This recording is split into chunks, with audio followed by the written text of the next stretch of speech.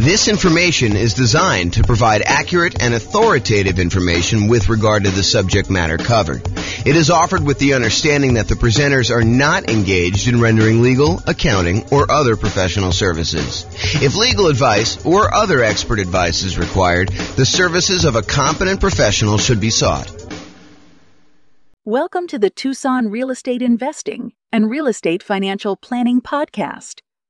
Learn all about investing in real estate in Tucson, Arizona, with a combination of real estate financial planning and modeling with numbers specific to Tucson, plus syndicated, more generalized recordings of live and pre-recorded real estate investing classes. Not all of them specific to Tucson. Be sure to stay tuned after the podcast for a message from our sponsors. Well, good morning and welcome, everyone. This is your host, James Orr, with a really cool class. This is a class about all of the nothing down financing options for real estate investors. A class I think many of you are looking forward to. Not everybody. But I think there's a bunch of people that are really interested in real estate investing and specifically interested in real estate investing where you can buy properties with nothing down. So that's what we're going to cover today. I will point out something that may not be obvious to new people, but is probably more obvious to people that have been investing for a while. And that is, if we're thinking about our current environment, I'm recording this March 29th, 2023. While our home prices have gone up a lot, very rapidly in the last few years, they're sort of stalling out a little bit depending on which market you are. It's a little bit of a split personality market going on depending on whether you're East Coast, West Coast. But in general, property prices are up a lot and they're stalling out a little bit now, but also interest rates are up a lot and rents are up, but not quite up enough to counteract the significant increase in price and the significant increase in interest rates. So cash flow is really challenging for a lot of folks in a lot of markets right now. That is the overwhelming number of complaints I'm seeing online when I talk to people and when I look at people, what they're writing. So one of the things that we talk about a lot is how do you improve cash flow? How do you actually maximize the income you're getting on property and minimize the expenses you're getting on property? And I will tell you that doing nothing down financing for real estate investors is sort of counter in a lot of ways, not exclusively, but in many, many, many ways. Trying to put minimal amount down in order to acquire rental property is going to be pushing against you trying to optimize for cash flow. Now, that may or may not be problematic for you achieving whatever goal you're trying to achieve as a real estate investor, because depending on what you're trying to do by buying the rental property, it may be totally fine for you to be buying properties that have not amazing cash flow as long as you're not putting much in the deal, as an example. Not necessarily that's the only way to do it. Or it may really hurt you if you're trying to do something else. So if you think about it from this perspective, and we go into a little bit more detail about this when we talk about setting your goals to be financially independent, but sometimes you're buying properties because you intend to have that particular property contribute to the cash flow you need in order to be considered financially independent. In order to be financially independent, a lot of times we need to have income coming in from all of our assets, whether that's real estate or stocks or bonds or whatever else you've got your money invested in, times some safe withdrawal rate, plus all the kind of passive income stuff like pensions, annuities, and Social Security. The sum of all of those things, cash flow from properties, your invested assets times your safe withdrawal rate, and then all three of those passive income sources, all of those need to add up and combine in order to overcome your expenses. So if you're buying properties with the intention of the cash flow from them to actually help you become financially independent, then making sure that you have positive cash flow and as strong a positive cash flow as possible, kind of like the best bang for your buck, the money you put into the deal to get the best cash flow. Although maybe sometimes you're willing to de-risk by doing some things that aren't optimal from a return on investment standpoint, but they're optimal in a kind of like conservative, reduced risk safety standpoint. But a lot of times we'll take this money and we will go ahead and buy properties that are going to contribute to improving cash flow. Now, that's great if you're trying to do that particular strategy, if you're trying to use the properties in order to generate the cash flow. However, not everyone is doing that. And so it's important to realize what your goal is. Sometimes we're buying properties as like a rocket booster to kind of grow as an asset, not necessarily cash flow, but grow in value so that we can take the proceeds from that and then use that eventually to convert it to some type of income producing or pay off other properties that we have. So in other words, let's think of it this way. Sometimes you're buying properties in order to get the cash flow. That's kind of option A.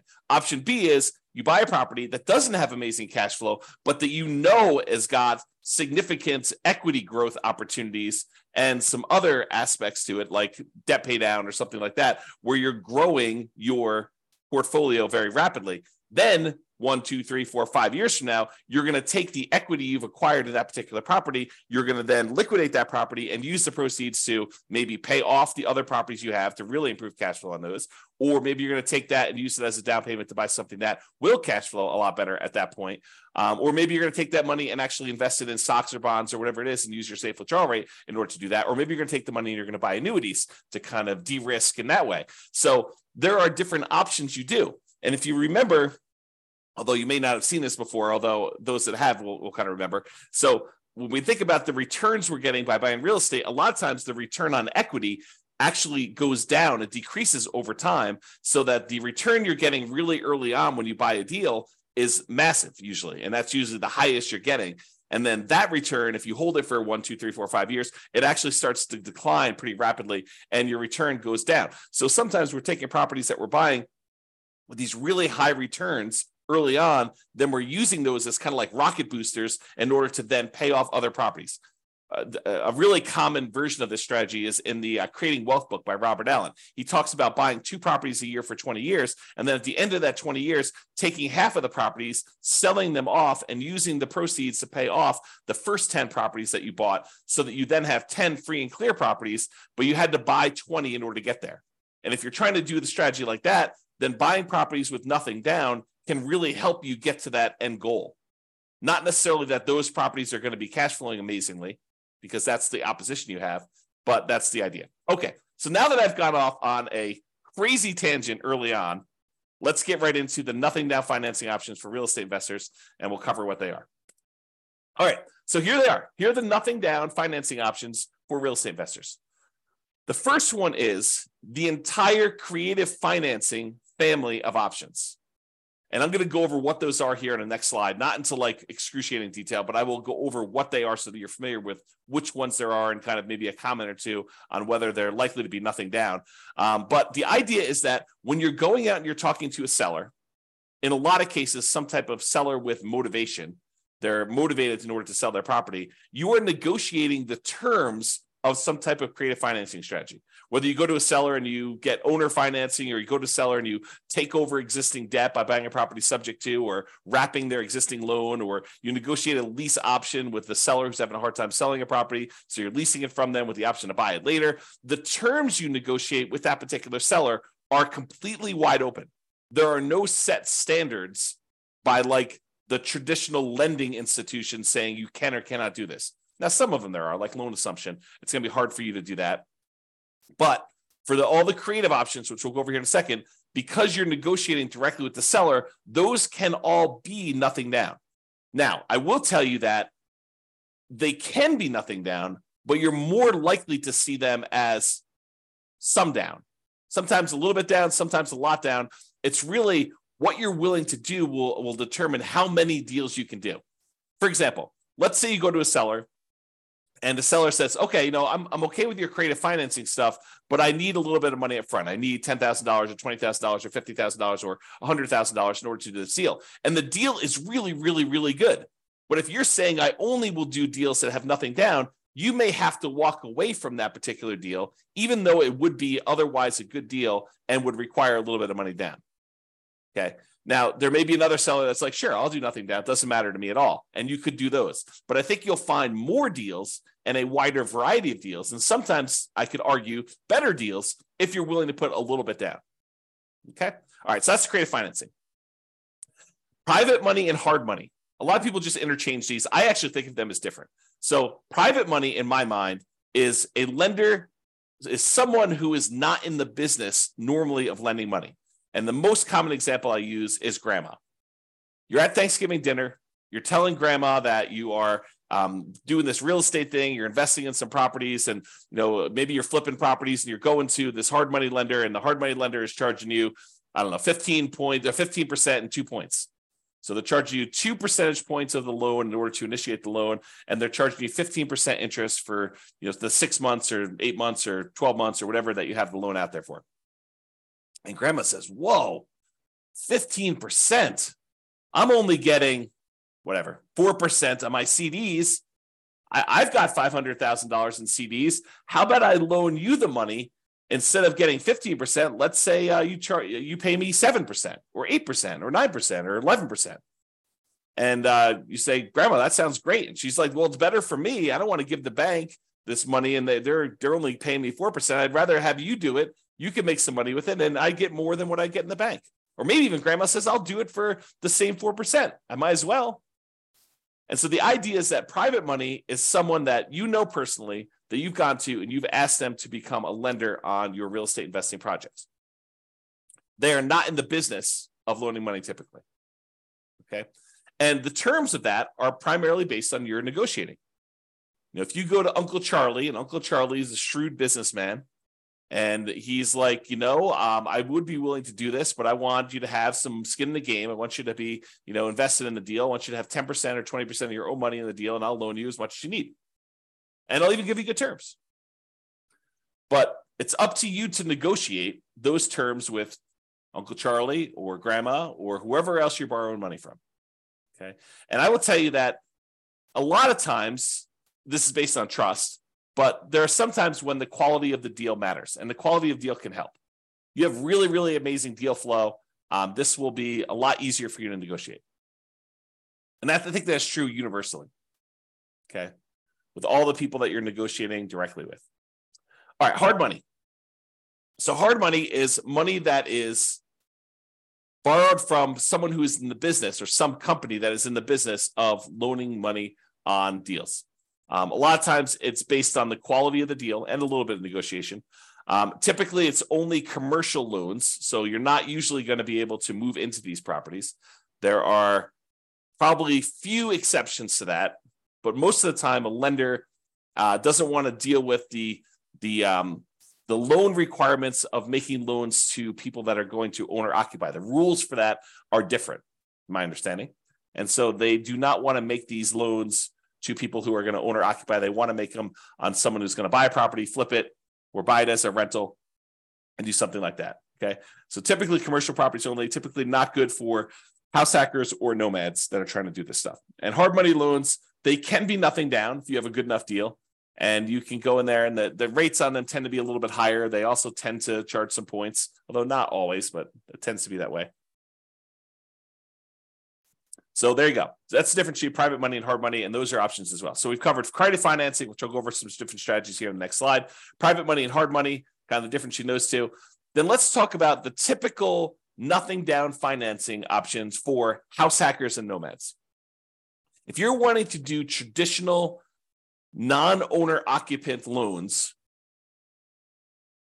where you're buying investment properties, you're not moving into them, it's hard to do nothing down unless you do creative financing, private money, or hard money. To go and try to find a traditional lender willing to loan you money as a non-owner occupant, buy an investment property, is going to be really hard to do. Now, if you're a house hacker and you're buying a single family home where you're going to get some roommates, or a duplex where you're going to live in one side and rent out the other, or a triplex where you're going to live in one of the units and rent out the other two, or a fourplex where you're going to live in one of the units and rent out the other three. And with the duplex, triplex, and fourplex, you can, in addition, have roommates in your own unit if you wanted to. So you can house hack in two ways. You can house hack by unit, and you can house hack by roommates. But if you're going to do strategies like that, there are traditional financing options available that are nothing down and that you can do those with. Okay. And if you're going to do the nomad strategy, where you buy a property, you move into the property, you live there for at least a year, which is a requirement of the lender, then you decide to convert that property to a rental, buy your next property with little or nothing down and with good owner-occupant interest rates. And then you repeat that process until you have as many rentals as you want. That's what nomading is. If you're going to do that, there are options for you to do that as well. So the two nothing down loan options are VA loans for veterans. If you have veteran benefits, you can get a VA loan. That's a nothing down loan program. And that could be used for single family homes. Plus, it could be used for duplexes, triplexes, or fourplexes. So you do a nothing down loan program and be able to buy a duplex, triplex, or fourplex, or single family home if you're doing that either as a house hacker or as a nomad. But you got to move into those units. You cannot buy a non-owner occupant property with a VA loan. You have to move in. Okay. And the other nothing down loan option that house hackers and nomads can use are USDA loans. USDA loans are typically for rural properties. So you're probably not going to be able to use this inside the city. These are going to be properties on the outskirts of town, in areas that have relatively low populations, and you might have to be living outside of your main marketplace in order to be able to acquire these and buy those properties. And they're only for single family homes. So you can't use those to buy duplex, triplex, or fourplex. It's only going to be a single family home for the USDA. So for veterans, for VA loans, you have to be a veteran. That's kind of like the restriction. For USDA loans, you have to have a property that's in a rural area. So they're kind of limited in what they can do. It's not like you can universally apply these to any property that you want to do. Okay. And in addition, I'll add that there may be a local bank in your marketplace that I'm just unaware of, but occasionally we see these, or a local bank that is willing to do a nothing down owner occupant loan. I've never seen them do a nothing down investor loan, but nothing down owner occupant loan. I've occasionally seen a local credit union or a bank offer a nothing down loan program for you to be able to do that. So it may be worth you searching locally for your credit unions and local kind of like community type banks in order to see if you can find deals like that. Okay. All right. So what I'm going to do is now we're going to go over the creative financing options, just kind of explain to you what those are and whether or not I think that they are likely to be nothing down type deals. And then we'll go over a little bit more detail about the VA loans and the USDA loans, which are the two primary ones that we're going to do. And then we'll finish up. Okay. So creative financing. There are 6 kind of groups of creative financing in my mind. There's owner financing, where the owner acts like the bank. They're the ones providing the financing. And in order for it to be owner financing, in my mind, it has to be free and clear. So the owner must own the property and not have any mortgage on it themselves in order for it to be owner financing. If they have a mortgage on it, it has to be wrap financing, where they're going to wrap their underlying type of loan. Okay. So someone who's trying to offer owner financing, but they have an existing loan in place, either they need to pay off that loan and offer you owner financing, or they're going to wrap their existing financing and then they're going to maybe collect the difference between what they're charging you and what they're paying on the underlying loan if they're wrapping an existing loan. Okay. So the terms of owner financing and wrap financing are whatever you negotiate with the seller. So they could be nothing down loans. Now, in order to find an owner financing deal or wrap financing deal, in most cases, you're going to have to do either a lot of labor or you're going to need to pay some money in marketing in order to have these deals come to you. So what I usually call the poor marketing methods or the lazy marketing methods. So either you're poor and you're willing to invest your time instead of money in order to find the deals. So a lot of manual labor to do this, or you're doing the lazy method where you're willing to spend some money in order to have deals come to you. So those are kind of like the 2 groups to do that. And one way costs money and the other way doesn't. So if you're really looking for, nothing down, may not really be nothing down. It may be no down payment, but you still have to pay money in order to do it. Okay, so owner financing, wrap financing, you're negotiating directly with the seller. So they technically can be nothing down loans, all negotiated though.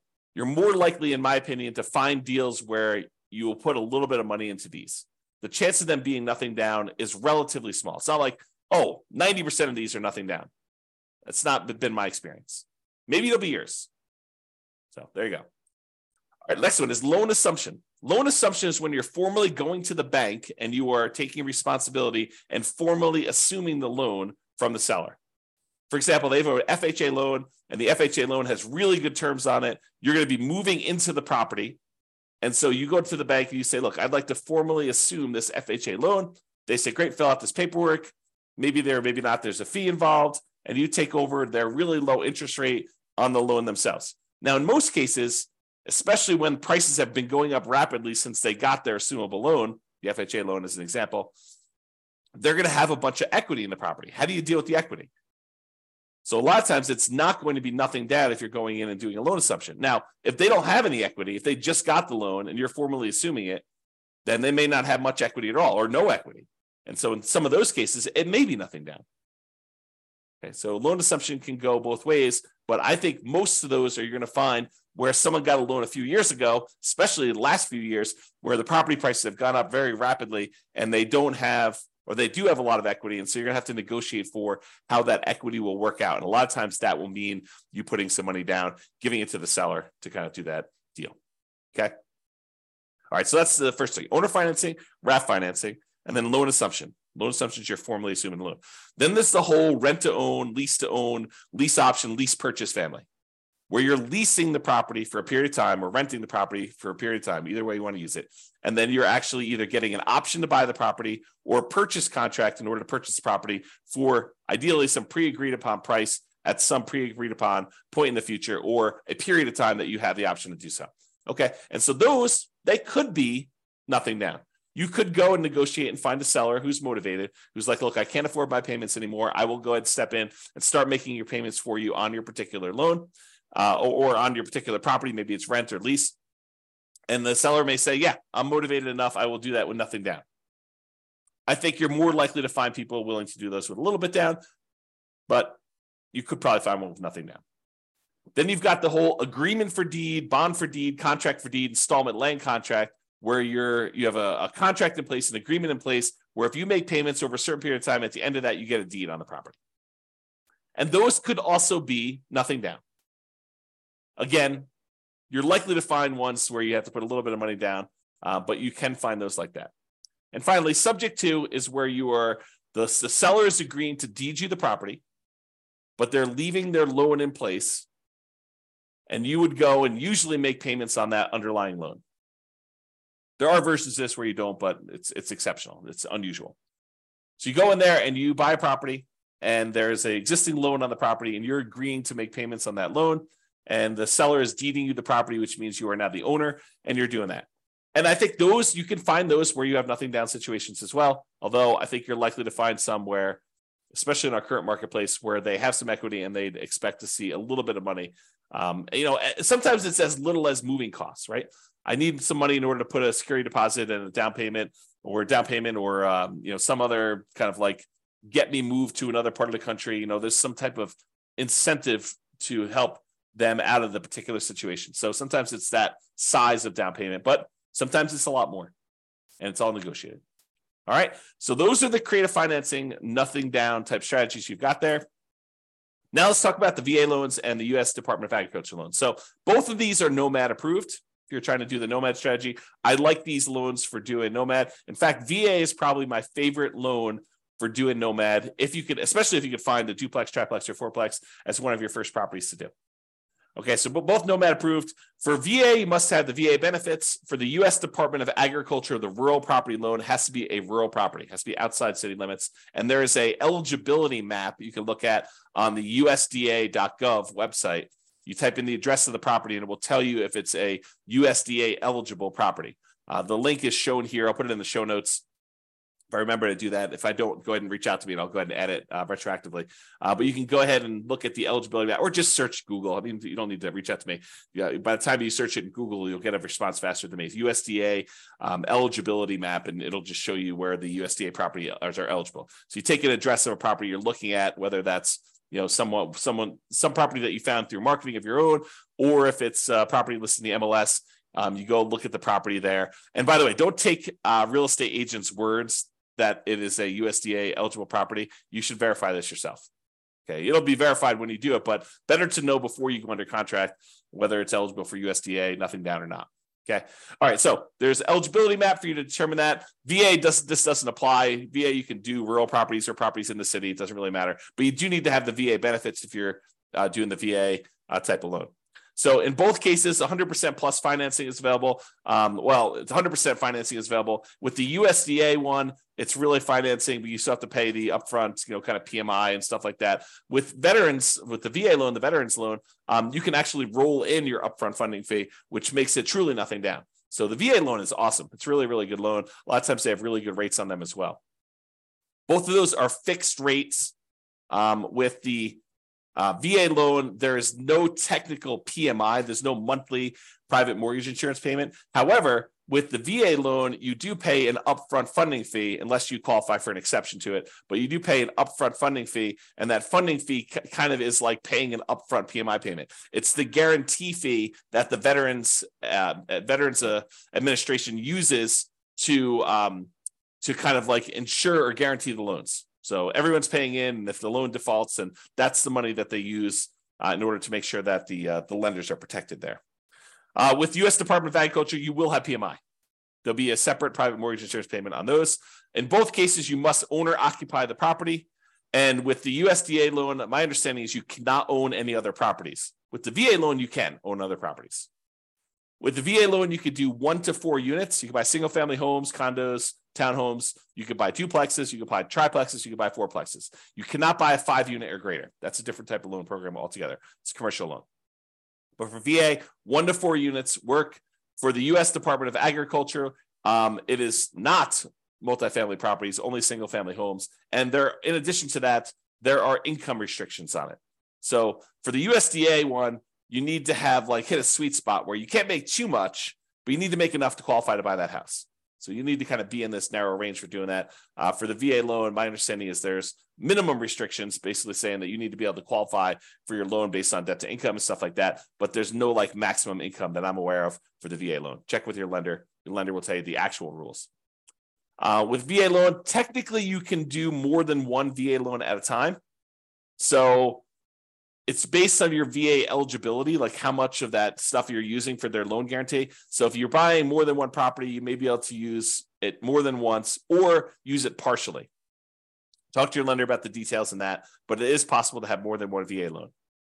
The appraisals on VA loans can be a little bit longer, and they can be a little bit stricter. I've seen some VA appraisers really nitpick for very tiny things that I think would easily pass at least a conventional loan. For as one example, one of the VA loans that a client of mine did, there was a flight of 3 stairs or 4 stairs going down to a sunken area on the property, and the 3 or 4 steps did not have a handrail, and the VA appraisal required that there be a handrail, which I thought was a little bit nitpicky, but just be prepared for that mentally. You can get up to 4% maximum seller concession, so you can get a seller to contribute some money to help you get your VA loan. With the U.S. Department of Agriculture, I believe it's a 6% maximum seller concessions, and you'll want to verify all this detail with your lender when you're getting these loans here. And then there's a whole bunch of information on funding fees, which I'm not going to go into a ton of detail. If you're going to get a VA loan, though, you really should go talk to your lender or look up the VA funding fees on the next slide. The VA funding fee is that kind of upfront PMI payment, which helps the VA guarantee loans to do that. So just be aware. So those are really the differences between the U.S. Department of Agriculture and the VA loans. Oh, I was going to mention, don't trust the real estate agents for telling you which properties are USDA approved, because sometimes they just assume it's out in the country, so that's USDA approved, and they don't really know. They didn't go and check on the map. There are a lot of really great agents out there who will go check and verify and do that for you. And then there are a handful of agents who will not. They don't know what they're doing. They don't know to even look this stuff up. And so you should do it as a double check. Okay. So this is some information about the VA funding fees, but go read it on your own. I'm not going to cover in detail what it is, but there are kind of the amounts of the loans, if you've done it once or more, or how many times you've done it. And there's a whole bunch of different stuff in there about the types of loans and whether you're doing different things with it.